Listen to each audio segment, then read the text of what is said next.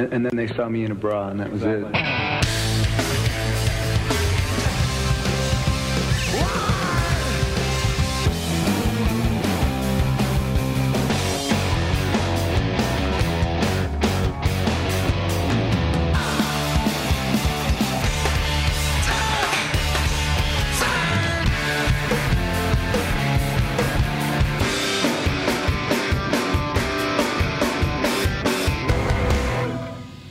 What's going on, Pearl Jam nerds? I'm Brad Lyons, all alone, and this is Single Podcast Theory. What's going on? How's everyone doing? My brothers and sisters, my fellow humans? This is going to be weird, and I like it. So this is just kind of a solo episode. Brad and I have talked about doing this for a while. I don't know. I think partly to find more ways to get a little bit more content out there. We used to do bonus episodes fairly regularly, but just got a little bit busy, and we haven't done that in a while. So it's a nice Saturday afternoon in Birmingham, Alabama right now, and I'm just going to make this shit up as I go along. One of the things that that's not made up is going to be, I did hit up all of our Patreon peeps. Those are the people that are kind enough to not only support the show by listening, but also, financially supporting the show. So if you'd like to find out more about that, you can go to patreon.com. You've heard us talk about it every episode. Patreon.com/Single Podcast Theory. So I asked everyone, I told our Patreon supporters that we're going to do the first solo episode, and if anyone had any questions, to email, and I would try and cover them all. And we got some emails faux show, and I love it. So I guess to kind of like set out the guidelines for these episodes too is that in some ways there are no guidelines. So if you don't like it when me and Brad talk about things other than Pearl Jam, whether that's a movie or whether that's another band or whatever it is, this might not be the episode for you. Give it a shot. You might enjoy it. Definitely going to be Pearl Jam in here for sure. They're my favorite fucking rock band. But I like lots of music, and I want to get all these questions as well. So maybe you can look at it as an opportunity to get to know us as individuals a little bit more, if you're into that kind of thing. All right. I guess I'm just going to jump into it. So I'm going to kind of, I guess, just go in order of how I got these things. And the first one is also, I think, a good one to just kind of start off this episode with. It's from our friend Mark Kilminster. He has written to us many times, been listening, if I'm remembering correctly, been listening to this show for a long time. Hey, Mark, what's going on, man? He says, hey, dude, hope you're good. I am, man. And when he sent this, it was my birthday. So he said, happy birthday. Thanks, bud. He's got a Pearl Jam question and a regular question. God, I feel, I've never done this before, and now I feel all of a sudden, just then, I felt all the pressure of giving the most disappointing answers ever. But here we go. I'm going to try it anyway. So the first question, he says, is I need to learn an album's worth of new songs on bass and background vocals. It's prog stuff, crazy timings, and he gives examples like 9/8, 10/8. There's crazy structures, etc., and some fast runs all over the place. Any advice on how to nail it? I'm getting there, but wondered if you had any cool tips to speed up the process. Love you, man, and the other guy. All right, cool. I'm going to do his other question in just a second. But, man, so specifically in regards to prog, you've asked the wrong dude. Not because I don't think it's cool, but just because I haven't played that kind of stuff in a really, really long time. But I will tell you this. I've spent a lot of time having to learn large amounts of material very quickly. And I mean, there's the obvious stuff that you know this. Like, I mean, it all depends on how good you are at your instrument, first of all, but you're adding background vocals on top of that. So the funny thing is, I mean, actually playing the stuff obviously really helps, but I don't know, man. I just listen to the stuff, and I think I might get just as much by just listening to it as I do the time I spend actually playing it.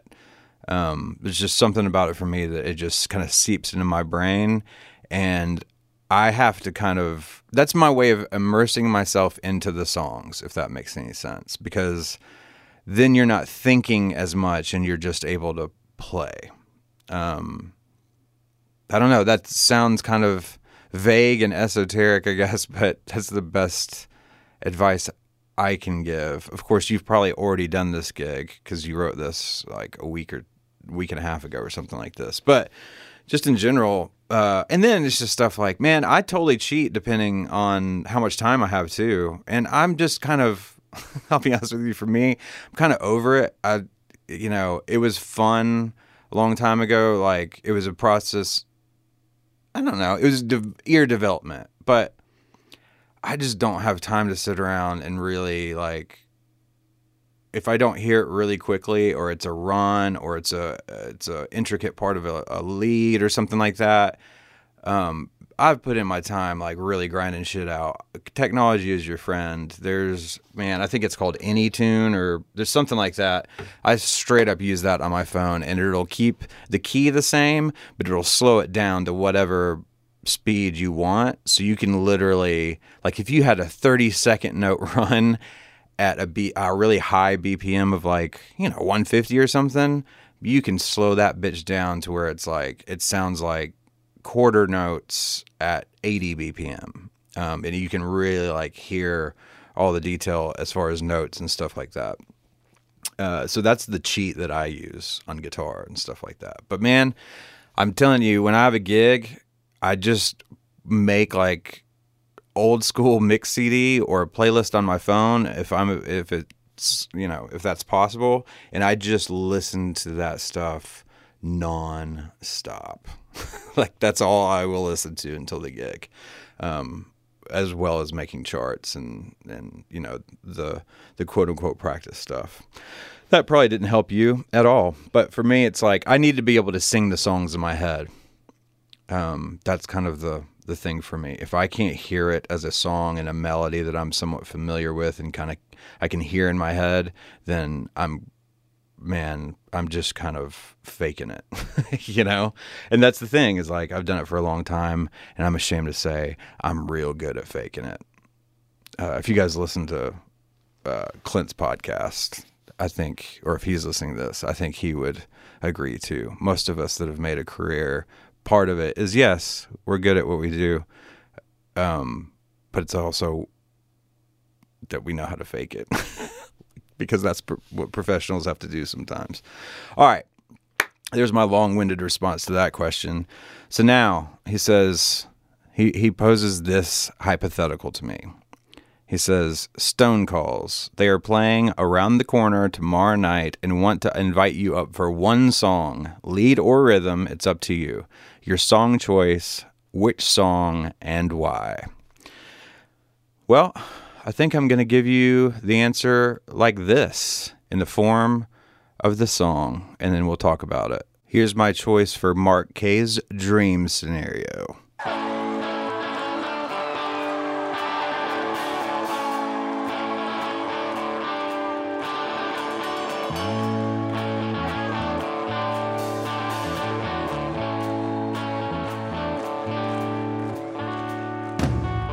I shut and locked the front door, no way in or out.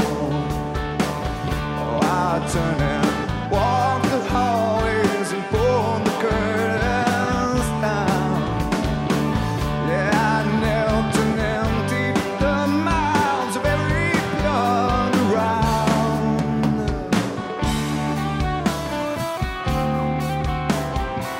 Was enough in sound.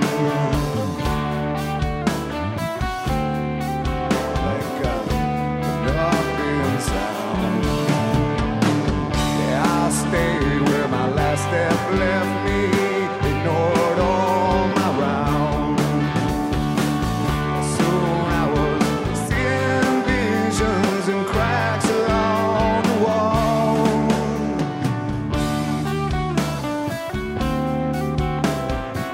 They were upside down.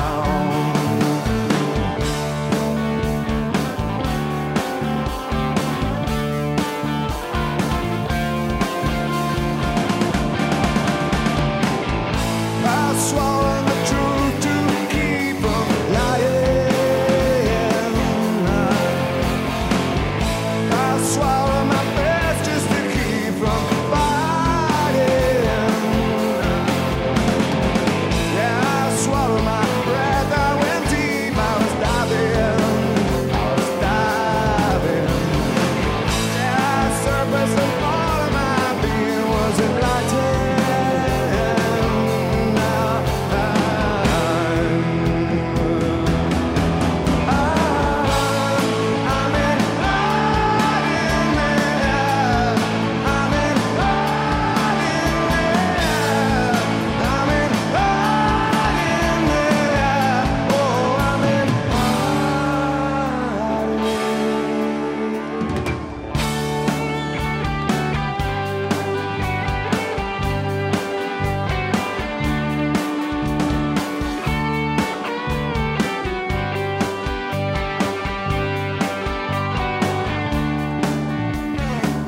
Oh, it's been about 3 days now since I've been above ground.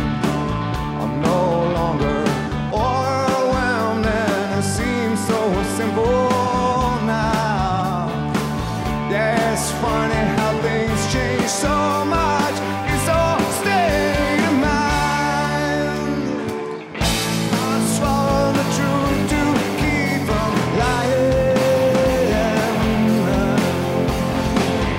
I swallow my best just to keep from fighting.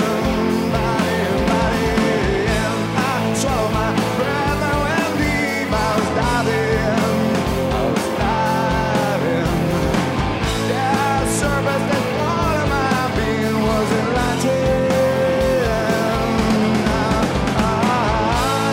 I'm in hiding there. Oh, I'm in hiding there.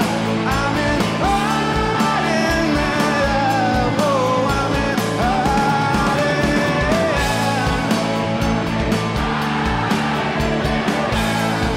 We're in, yeah. I'm in hiding there. Oh, we're all in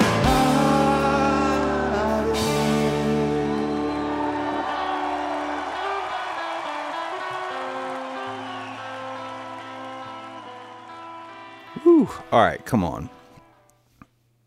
All right, first of all, how many of you guys were surprised that that was my pick? I picked a song with no lead, no big mic guitar solo, which that made the decision really hard. Because I will tell you that some of the other songs that went through my head, I think actually might be surprises as well.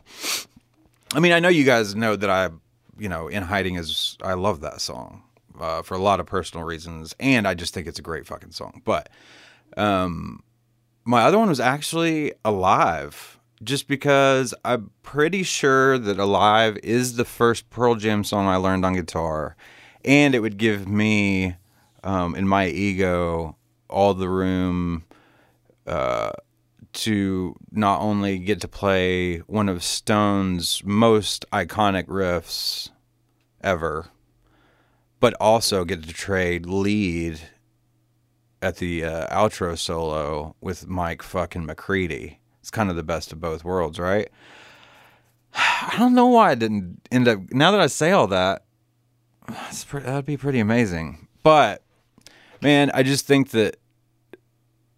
I think that's a great guitar choice, but I think that at the end of the day, I always learned to play instruments because I love songs.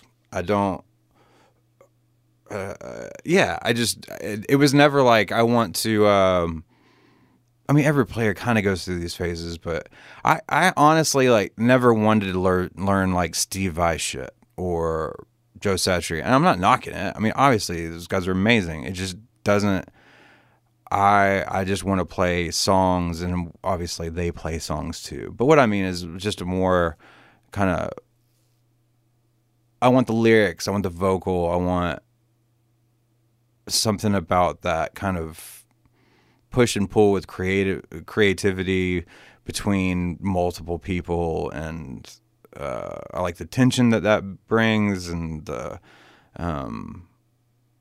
I don't know. I just don't get that same kind of feeling from that really precise look at what I can do kind of stuff. To me, it just seems I don't know. I can't speak for anyone else. I'm just saying again, for me, it seems self-serving.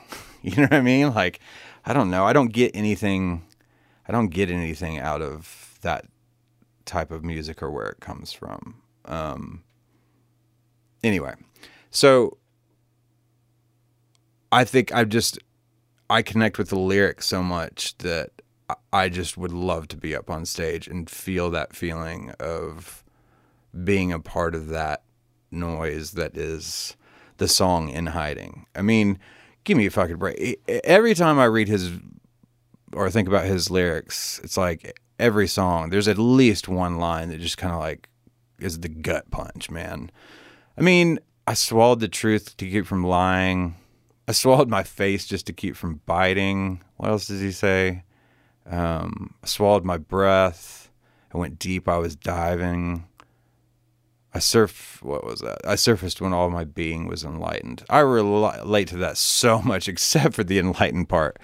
I'm definitely not an enlightened human being. Well, I don't even know what that really means, but that whole stanza is so good.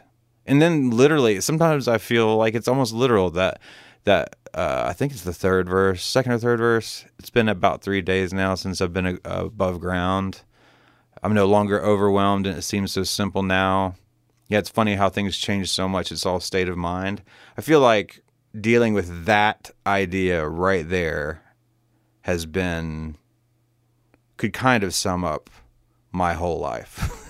And then just that simple chorus, I'm in hiding.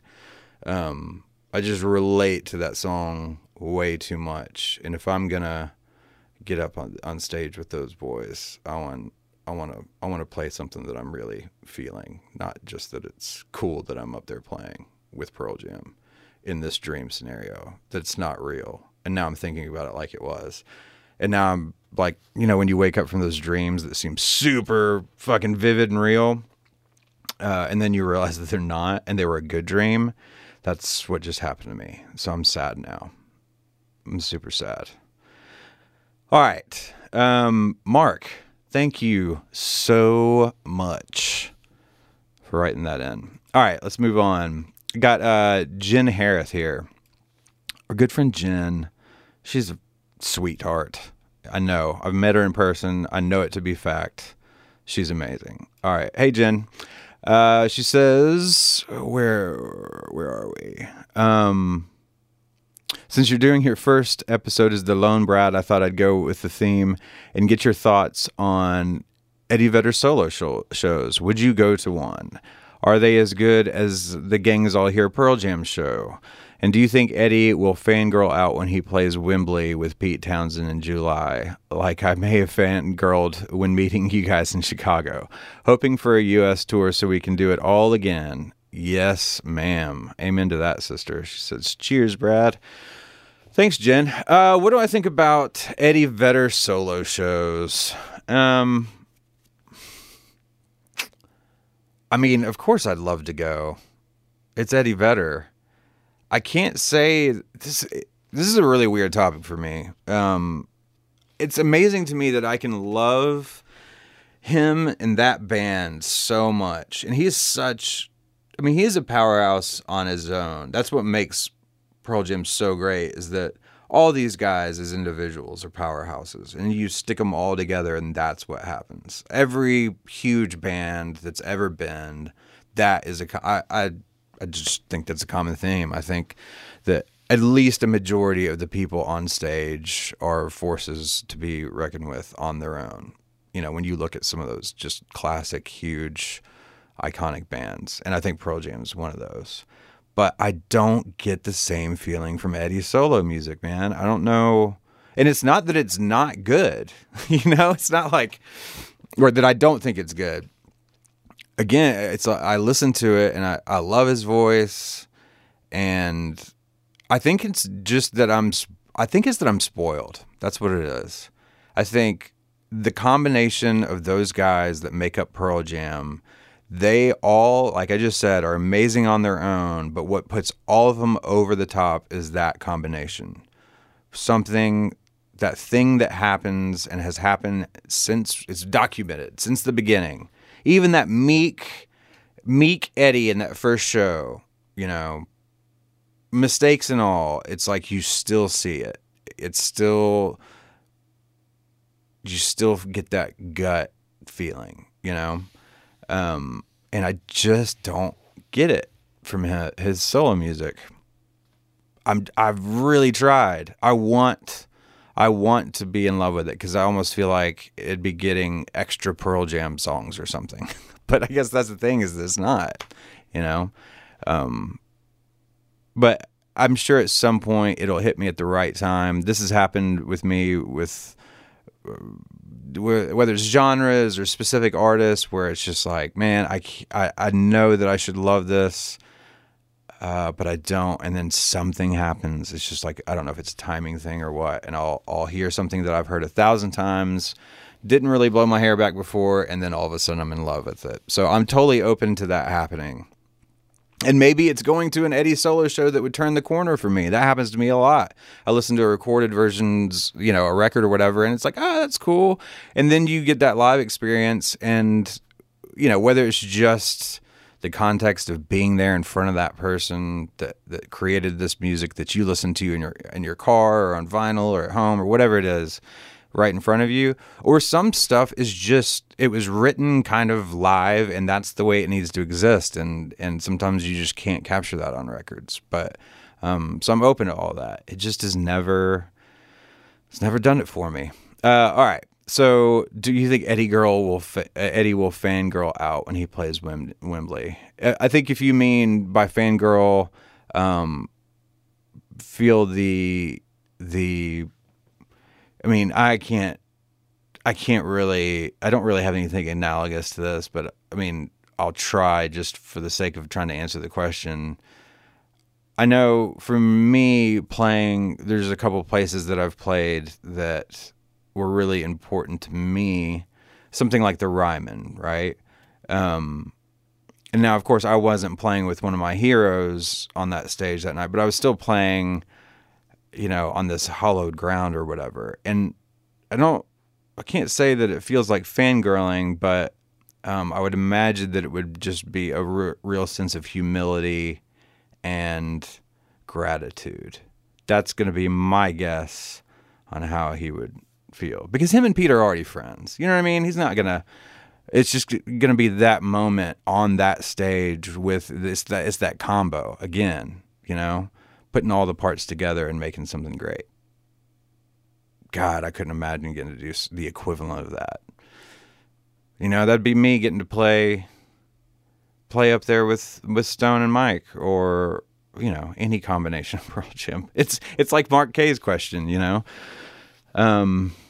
Anyway, so let me see here. What do I want to play next? I think that I'm gonna go with. Again, this is all off the cuff. Man, let's do some I'm gonna do this. I think this is gonna be all surprises today. Let's do it. Let's do a little Bob O'Reilly. Here we go.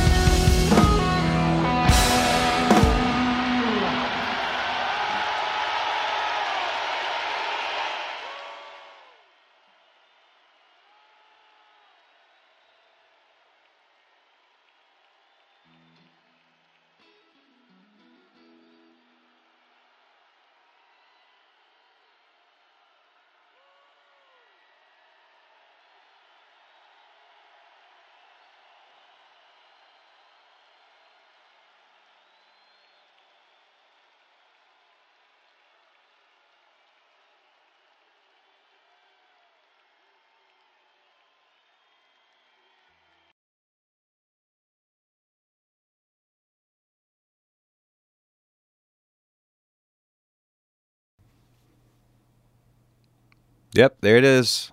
Brad L played a cover for his solo episode.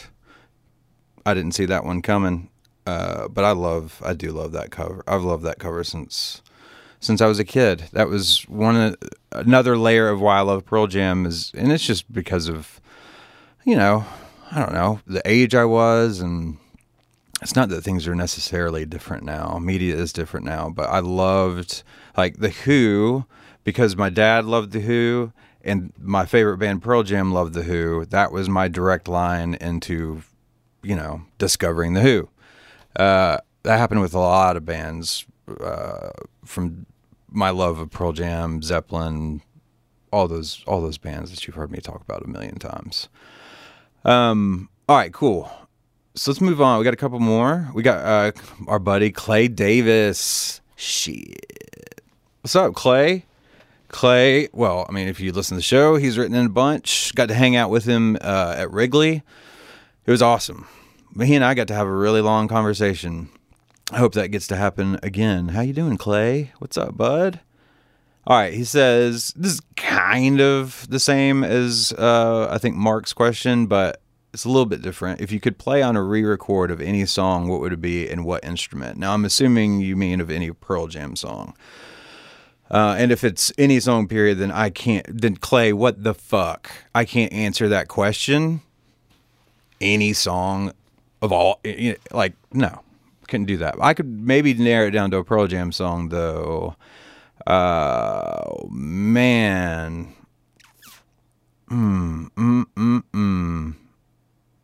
I don't know. I guess maybe I'd re-record. You know what? I'm going to step it up. I'm going to say I wouldn't want to do a re-record. I'd go for it all the way. Just fucking go for it. Let me play on a new song on the new record. Don't put my name on the liner notes. I'll sign an NDA, motherfucker. I won't say a word. Let me come up with some parts on a song on the new record. That's what it would be. I've revised your question, turned it into a new one. There you go. That's what I want. I want to play in the studio with them. Okay. What do you miss, if anything, from touring? I miss a lot from touring, but the thing I hate about touring at this point in my life outweighs my love for touring, I guess. I still do it from time to time, but so I guess I'm kind of spoiled. I kind of have the best of both worlds in a way, but what do I miss? Well, I miss the people. I was super fortunate. I would say an overwhelming majority of the gigs that I had were with people that I became legit friends with, and they were all really big. I'd say a lot of them were really big parts of my life. So I definitely miss the people. Man, I just miss travel. Period. I don't think I realized until I quit traveling full time how much perspective I gained from traveling, and kind of constantly being reminded that there is it doesn't feel like it, but there's a really big world out there. And I'm going to get cheesy and hopeful for a minute. I think that you find that most people are actually really good and just trying to live their lives, and there's a lot more beauty out there than I think we realize based on what's getting kind of shoved in our faces. And I'm not all fucking conspiracy theorist about, whatever. I just think we should all calm down just a little bit, okay? Just calm down. I would like that for a little while if everyone would just calm down. How about that? Okay, and the last question from Clay, which is, have you and Blazik discussed doing a live stream episode or a 100 episode party meet greet? The answers are, Clay, yes and yes. We have discussed both. It's just a time, money, logistics thing. More so with the live stream, because Brad and I are in different places and we already do a remote recording. It doesn't matter. It just gets a lot more complicated pretty quickly for a live stream stuff. But we have talked about, Blaze is going to kill me. We have talked about, maybe figuring something like that out for the episodes, maybe when he comes down to Birmingham for a weekend, or if I come up to Nashville and he wants to, meet up there or something like that. But then as far as the party meet and greet, that's just so hard. Yeah, we definitely wanted to do that. We will definitely want to figure that out. It's so hard to pick a place because of the listeners are, we have a lot of listeners in Seattle and LA, but also a lot in Chicago and in New York and in Boston. You know what I mean? It's like, how do you pick a spot? So, yeah, we'd like to try and work through something like that. And if we can make it possible or make it happen, yes, we definitely will do something like that. We'll figure it out. Thanks, Clay, man. It's good to hear from you. Real quick, before we move on to another song, we got Chris Thomas, our buddy Chris. What's up, Chris? Brad L., looking forward to the solo episode. I just thought of this today. Would you be willing to comment or mention any particular songs of the bands that you find technically interesting or technically difficult? Yeah. I've got 2 songs in my head right now. I'm trying to decide what I'm going to play next based on this question, actually. So here's the deal. Pearl Jam, man, it just depends on what your level is as a player. Depending on how, how long you've been playing or how much time you put in. For some people, Alive is a really fucking hard song. And for some people, they can play it in their sleep. It all depends. I think in general, Pearl Jam is not known for what you're asking about, which is probably why you're asking about it. I mean, they are a total, I think, like, it's all about emoting and groove and as far as guitars go and stuff, I think it's about chord voicings. I mean, we've talked a lot about Stone. It has such an individual, like, okay, so every musician is an individual. Everyone has got their thing, right? But I feel like just to use Mike and Stone as kind of back-to-back comparisons, I feel like, and this is going to sound like I'm ripping Mike, and I'm not. Oh, God, I love Mike so much. But Stone has a more individual, quote-unquote, unique voice to the stuff that he writes and comes up with. I think some of his stuff, it's not necessarily hard to play once you figured it out, but sometimes it's a little weird to figure out Stone's voicings and parts just because it might technically be a D chord, but the way he's playing the inversion is what gives it that thing. The thing that makes you want to learn how to play it, or that's the way it was for me. So it's not about difficulty, but I will say that, I remember trying to, okay, I just made my decision on the song. So I remember trying to learn Tremor Christ. And it just took my ear a long time to figure out what those weird dissonant chords were in the verses.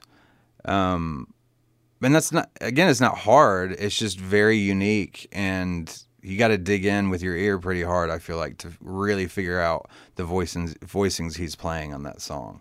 But once you get it, it's super easy. And then this is just a personal thing. Okay, so this will be the next song. But Do the Evolution, man. I don't know what it is about that main riff.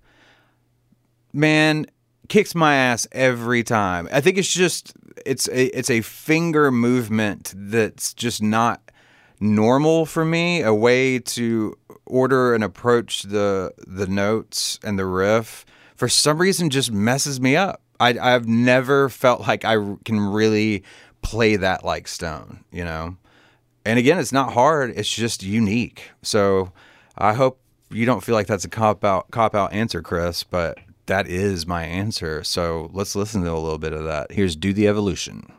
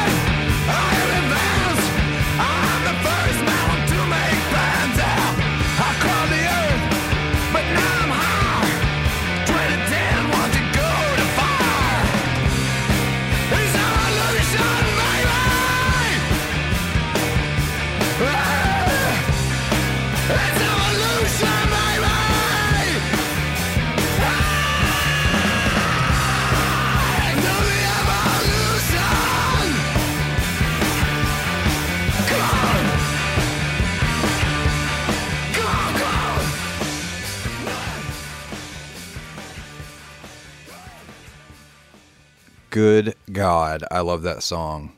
I always have. That, again, that coupled with the McFarlane animated music video just made my head explode in the best possible way. Yeah, super simple riff. Kicks me in the ass every time. I don't know why. And at this point, it's just like a weird, like, mental, it's almost like a tick now. It's just because I'm so aware of it, I think. I'm thinking too much and I fuck that song up every time. God, I'm going to have to quit here and just, when I get done, I'm going to go do the Evolution all day long until I get it right. And then I'll report back to you guys. There is no way I'm doing that. Come on. All right. So, got a couple more emails from our friends over in Patreon world. All right, we got Tom Lee. What's up, Tom? I love it. You guys are I haven't mentioned this yet. You sweet, sweet people are so timely and considerate. I think every one of these emails, and they all came in within, I would say, 48 hours or something from me putting out the signal to our Patreon supporters, and everyone was like, "Oh, I'm so sorry if I'm probably too late or whatever." And it's like, you're talking about lions, man. Did you think this was going to come out like the next day after I asked for questions? I'm not Brad B. Come on. I'm always making people wait for shit. Wait for me to show up places. Wait for me to answer texts. Right, Brad B? Right, Brad B? All right. It's Tom, and he says, "It seems to me that one of Pearl Jam's most defining qualities is a spirit of generosity. Some examples are fan club tickets, bonus tracks on singles, and the percentage of all ticket sales that goes to charities. On top of that, you can add their activism and the many stories of their kindness and thoughtfulness reported on Single Podcast Theory. If you accept the premise, Brad L., what are your most impressionable experiences of realizing Pearl Jam were on a different level in this regard?" Man, let's see here. I'm going to take a swig of my coffee real quick while I ponder this.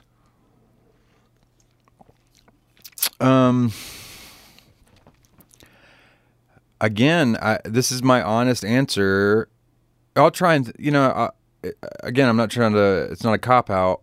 Let me try and think of one specific thing maybe while I give kind of my answer, which is that your email kind of is my answer, right? I think one of the things I've always loved about them, and then again, it's something that you can kind of, for me, I realized it about Pearl Jam, which is I knew, while it is not necessarily important for me that I feel like I like the person to love and enjoy their music. It definitely doesn't hurt though, right? I mean, everyone likes to feel like something they love is coming from something positive, I think. But it's just in the ways that it's all pervasive in the community that they have built, which means that unless they're just really good kind of backdoor businessmen, if that makes any sense, like you really got to be trying to put one over on people with that much involvement. Point being, it's genuine. They think about it. I think it's like if they had a credo as a band, this would be part of it. To remember, quote unquote, where they came from. They remember, you really get the sense from them, almost like a good parent. They actually remember and can empathize with the feelings that young people have. Because, man, everyone is an insane person when they're young. You know what I mean? And to me, that's what I think of when I think of Pearl Jam, is their love of the youth, the Utes, and just people in general. I think they just want, it's an overwhelming feeling that they all want to leave this place better than they found it in any way that they can make that possible. Because they don't just give to one charity. They they take the time to like figure out how their money that gets donated can do the most to help. Right? I mean, it's not, it's not like the lobbyist version of, or hopefully it's not. They seem to really take care in learning about these things that they give money to. Anyway, sorry that was so long-winded, but again, I'm not trying to cop out on a specific thing, but I think the point is that there's just so much there to kind of draw from. Thanks again, Tom. It's always good to hear from you. I always like your questions. Appreciate it. All right, here's another one. Aurelian, what's up, man? This is our friend Aurelian Moreau. I hope I'm pronouncing your name correctly. Says, hey, Brad L. Yep, here we go. I'm probably late. He says, if this is not the case, I would be interested to know more about your work as a professional musician. What makes you follow this path? What are the main difficulties and the most rewarding moments that you have encountered? Do you prefer touring or writing? When writing for others, to which extent do you have to comply with specific guidance and requests? The shows continue to be awesome. Thanks for your time that you dedicate to it. Thanks, Aurelian. Appreciate it, man. Okay, so that's a lot there. I think I can kind of wrap it all up together, though. What makes me follow this path? Why don't you figure that out and get back to me? I think that I'm just now figuring out why I follow this path, honestly. And then if you talk to me in 6 years, hopefully it'll have changed because I've changed. But I think there just was an overwhelming sense that I have to. I don't know. I just I can't help it. It's almost a compulsion of some sort. Like my brain is constantly kind of buzzing with just ideas, and some of it's just chatter and noise that everyone has up in their brain. But I think it's just fundamentally to a different way of seeing the world that makes you, quote unquote, follow, I guess, more of a creative path. And then, I think the difficulties are, I think there are pretty stock answers for that. It's just the security, I guess, financially is the hardest part, especially as you grow up and mature and get older and have different responsibilities and all that. It gets very confusing. Like, at what point am I selfish? Because I don't make... I think you guys would be surprised to find out I don't make shit tons of money producing original music in Birmingham, Alabama that is so full of talented people, but there's just no infrastructure for that here yet. And that just is really hard. You have to kind of be part of creating the infrastructure in a place like this, as opposed to, they all have their trade-offs, but, I lived in Nashville for 10 years doing music full time, and there it's just you have to get plugged in, and it's still hard and it's a grind, but it's a different grind. At least there's something to a train to hop onto that's already moving, as opposed to constructing the train and getting it moving all on its own. So that's for me personally, I guess. That's the hard part. That's the grind part for me. And, I don't do it for the money. That's why I haven't quit doing it. But you do have to weigh out, like, you'll have a slow month and you'll go, oh my God. But then at the same time, do you want, as far as how I see it, you only live once, man. And if at all possible, I'm going to keep doing what I love, because I'm also very fortunate in that it's also what I'm good at. It's the whole... people get told, just do what you love. Yeah. But if you're not good at it, don't don't do it for a living, because it's already hard to, in the arts. And this is not a pity party thing. It's just hard, and it kind of should be hard. I'm glad it's hard. But yeah, I'm totally rambling now, but there's lots of difficulties, but I do think it at least is equaled by the rewarding moments. And those are things that you can't really put into words. It's obviously a lot based on emotion and experience, and the intimacy of, it's indescribable, the intimacy that is developed between two human beings. And I don't mean like in a romantic or sexual thing necessarily, but just a connection that is hard to put into words when you've really, inhabited that other space with someone, without speaking language to each other, and making noise that is extremely maybe beautiful or emotive or overwhelming. However, whatever it is that comes out, that's the stuff that that's the hit that keeps you kind of chasing and coming back for more. And for a lot of us too, man, it's a cheaper, in some ways, cheaper form of therapy. And I know it sounds cliche, but I think most musicians that would tell you that it's not that on a pretty big level for them, I think are probably full of shit. But I don't know what's in someone else's head. Man, is this just a disaster of an episode? I just started thinking about it. I'm just fucking talking. All right, you guys are champs if you're still listening. Do you prefer touring or writing? Writing, but I love both. I think they're both important. I think that's, other than the other reasons we talked about before, getting to travel, the people I get to travel with, stuff like that. I think there is something about touring that it's about keeping your chops up too. So while that might not be my source of income anymore, I still want to know that that I still got it. You know what I'm saying?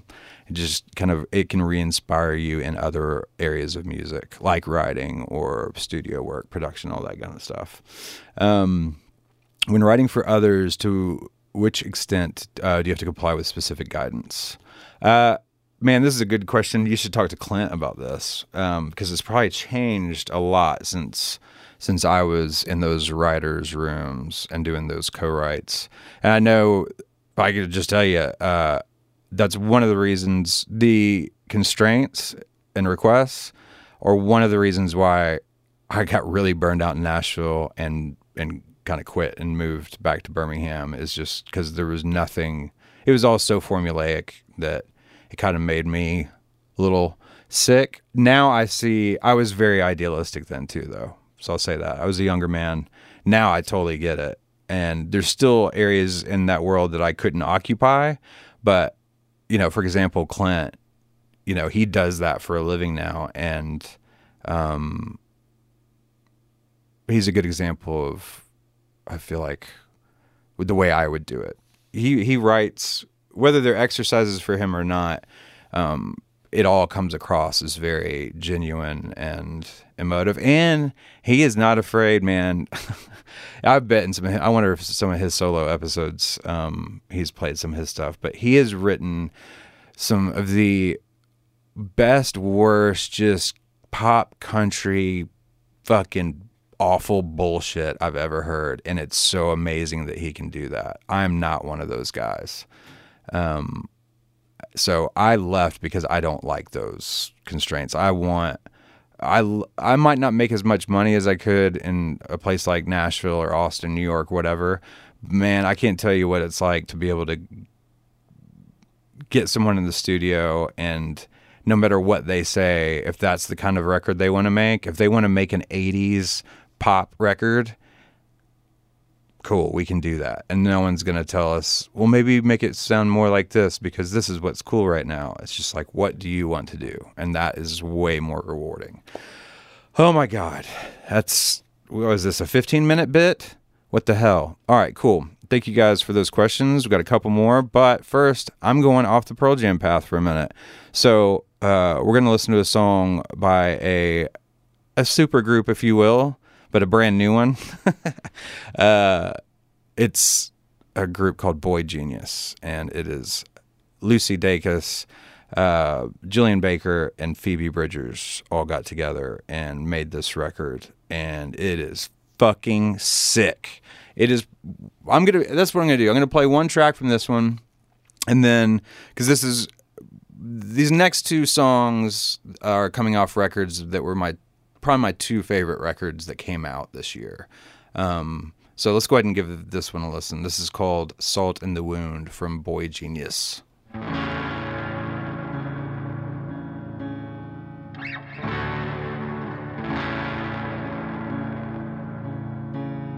Put salt in the wound and a kiss on my cheek.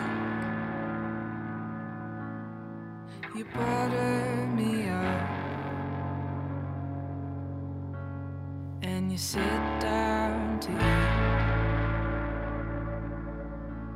You add insult to injury. You say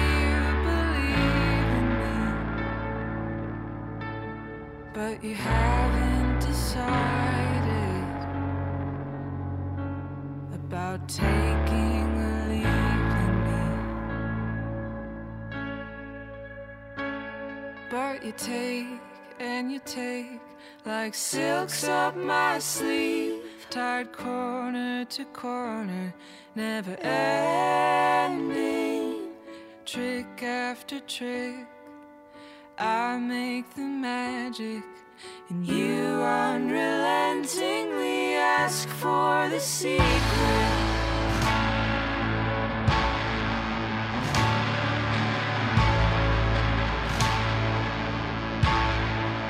Neck full of mockingbirds, all calling your name. Well, I tried to sing it all back like I heard it, it don't sound the same. I'm gnashing my teeth like a child of Cain. If this is a prison, I'm willing to buy my own chain. But you take and you take like silks up my sleeve, tied corner to corner, never ending, trick after trick. I make the magic, and you unrelentingly ask for the secret.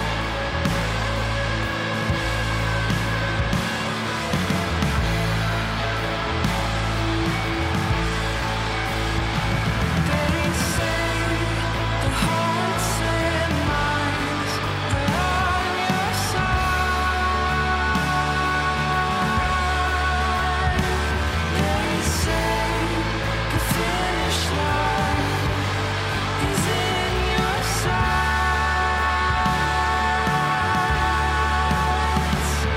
What they don't say is what's on the other side.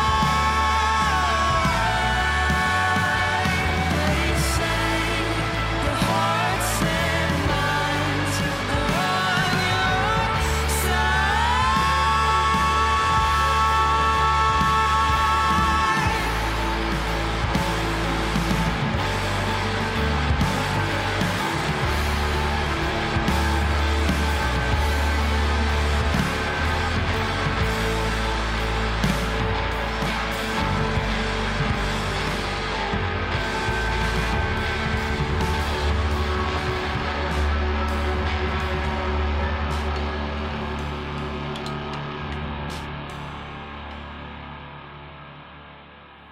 And I'm back.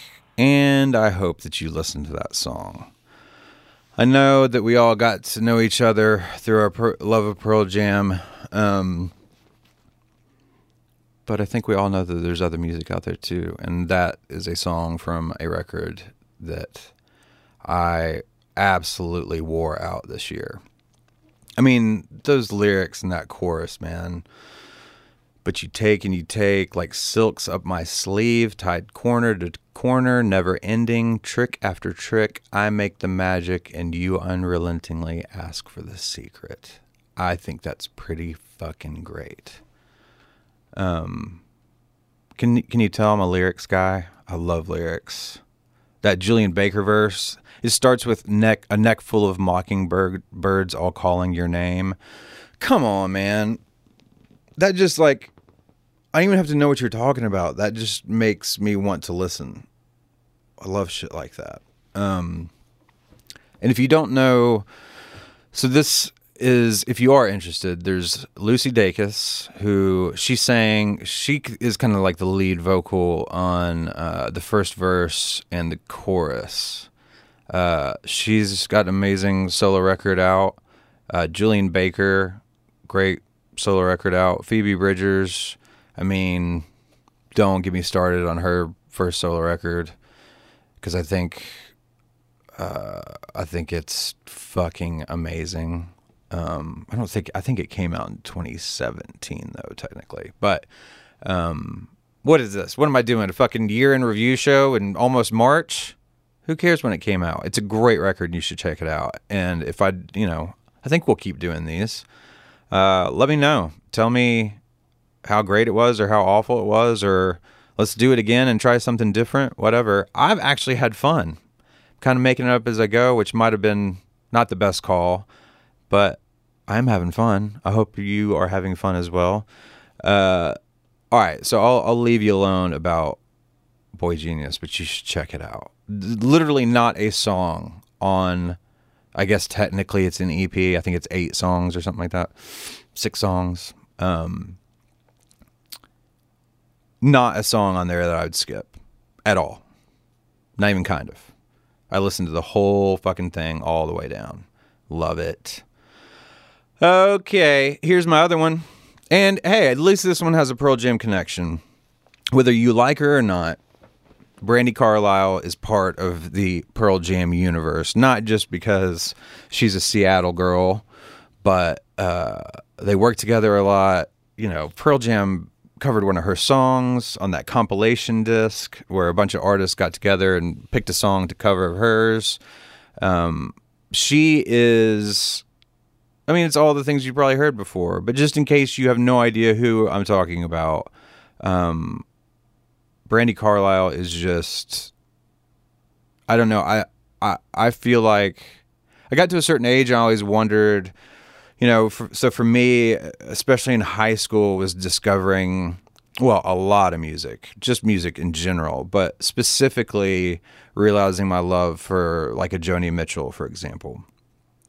And I was like, got to an age where I was like, well, who's going to be our generation's like Joni Mitchell? And I don't mean like sound like her or anything like that, but whether you like her or not, for example, Joni Mitchell is legendary. She's a fucking badass. The landscape of music would not look the same without her. And I feel like Brandi Carlile fits into that category. She's just, again, it's not, I feel like I could objectively say she's just kind of a freak of nature. And I just don't see how, even if you don't like the music, you could deny the talent. I feel like the song I'm going to play is one of the stranger songs on the record, even though it's kind of one of the more up songs on the record. It's whatever. We're going to listen to it. It's called Hold Out Your Hand. We'll talk in a minute. All right? All right. I run a lot of miles of life and crime and mountain climbs and quitting times, packing that load of lying rhymes and tired jokes and wooden dimes. I've been everybody's friend, everybody's friend. I could lose my house, I could steal a car, I could serve 2 masters, living hard, living like a dog in a cage in a yard with a fist full of cold hard cash that I can't let go. The devil can't have my soul. The devil can get your soul. The devil can get your soul.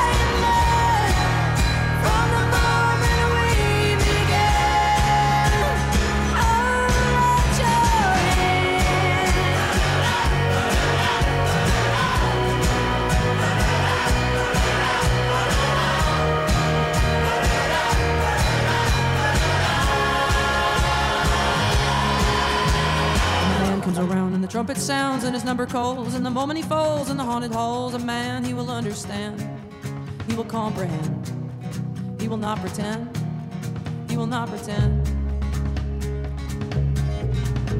When the rain don't fall and the river don't run and the wind takes orders from the blazing sun, the devil don't brag for the forest snake, and you had about as goddamn much as you can take. The devil don't take a break, the devil don't take a break, the devil don't take a break.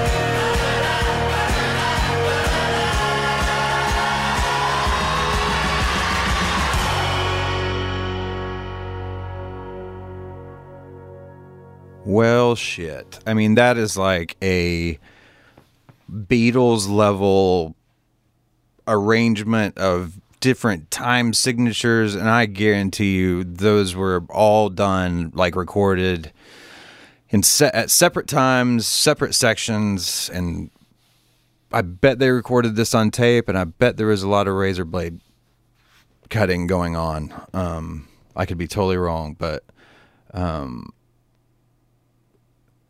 I don't know. I've tried, maybe not hard enough, obviously, but I've never been able to put a song like that together, at least on my own, where it's just that, if you actually split it apart and take each section, they should not work together, but they just kind of ebb and flow and bend and pull in and out of each other, and it just feels completely natural, at least to me anyway. And then her voice, and then the fact that I love that she has a way of, I guess, speaking her mind without kind of hiding it in metaphor. Or, I mean, that whole, I think it's like the third verse or something like that, where she's talking about, you know, a license for killing your own native son for a careless mistake and a fake plastic gun. It's just like, you know exactly what she's talking about. And I don't know, I really do. It doesn't align. I love when people are being genuine and honest and can put that into their art in a way that doesn't seem overbearing. I mean, I feel like you can just listen to that song. Again, it's another example that I've given a million times on this show. But if you want to dig deeper and you want to see what's in there, there's a lot to dig into. And that's with every song on this record. It's an unbelievable record. Anyway, if you hadn't heard that song before, I hope you liked it. I hope you check out that record, all of her stuff, that and the Boy Genius record, because it's kind of been blowing my mind lately. And I have to say, I've always been partial to female songwriting for some reason. I just feel like I can't put my finger on it. I don't know what it is. I've just always preferred the way the female writing perspective, I guess, and just the way the female voice emotes in ways that the male voice can't. And it works vice versa, whatever. I've always been drawn to the female vocal for some reason. So when we continue to do this, you're going to hear a lot more of the female lead vocal from old Beli over here. All right, let's do the last two emails. This one's really heavy hitting. I'm going to need you guys to, I don't know what you do to. Some people call it center themselves. Some people, I don't know, just getting right. I just get yourself in a good place, because Bagel, we've got one from Bagel, our friend Patrick Bogle, and these are always really insightful, hard hitting emails and correspondence that he sends with us. And today is no exception to that rule. We've got this message from Bagel. He says, and again, these questions were only sent out to our Patreon supporters. So thanks again to you guys. He says, how can I no longer be a cat at Patreon? This furry avatar is killing me. Patrick. I bet if you double clicked on your avatar, it would take you somewhere. Who am I kidding? You've tried everything. You're Bagel. I'm sorry that you aren't happy with your auto-assigned avatar on our Patreon page. I'll call the president. We're pretty tight, and we'll get that taken care of for you, my friend. Thanks, Bagel. No matter what it is, I always enjoy hearing from you. Hope you're well, man. And then we got one more for this solo episode before I get out of here, and this is from a fairly new friend. We've been a lot of correspondence back and forth with Devin Dowdy. Dev. He says, Lions, I probably missed the window. He says, but as I sit around working before the big football game comes on today, I wonder, do our greatest musicians think about their own legacy? If so, what would Pearl Jam say theirs is? I ask in the context of a comparison against sports, as legacy is such a big part of the conversation. From Michael Jordan and LeBron James to Joe Montana and Tom Brady and beyond. Obviously, music isn't an athletic competition. It's an artistic experience. But Eddie is such a sports nut that he thought the thought seemed somewhat interesting. Cheers, Dev. Man, I think that's a great question. And I think for people that, again, this is one of those things where I can only answer for myself. And I think sometimes that word people only tend to use it in terms of people that are, I guess, famous or of note. But obviously, I'm none of those things, and I think about my legacy with music. I think about what I'm gonna leave behind, and not only do I feel like it represents me, almost like a audio time capsule in a way. I don't know. I want it to be good, and I want to make sure that it's all there. I think I've spent a lot of my life since I started writing for myself, and even, getting comfortable with singing and learning how to sing and getting comfortable with my own voice.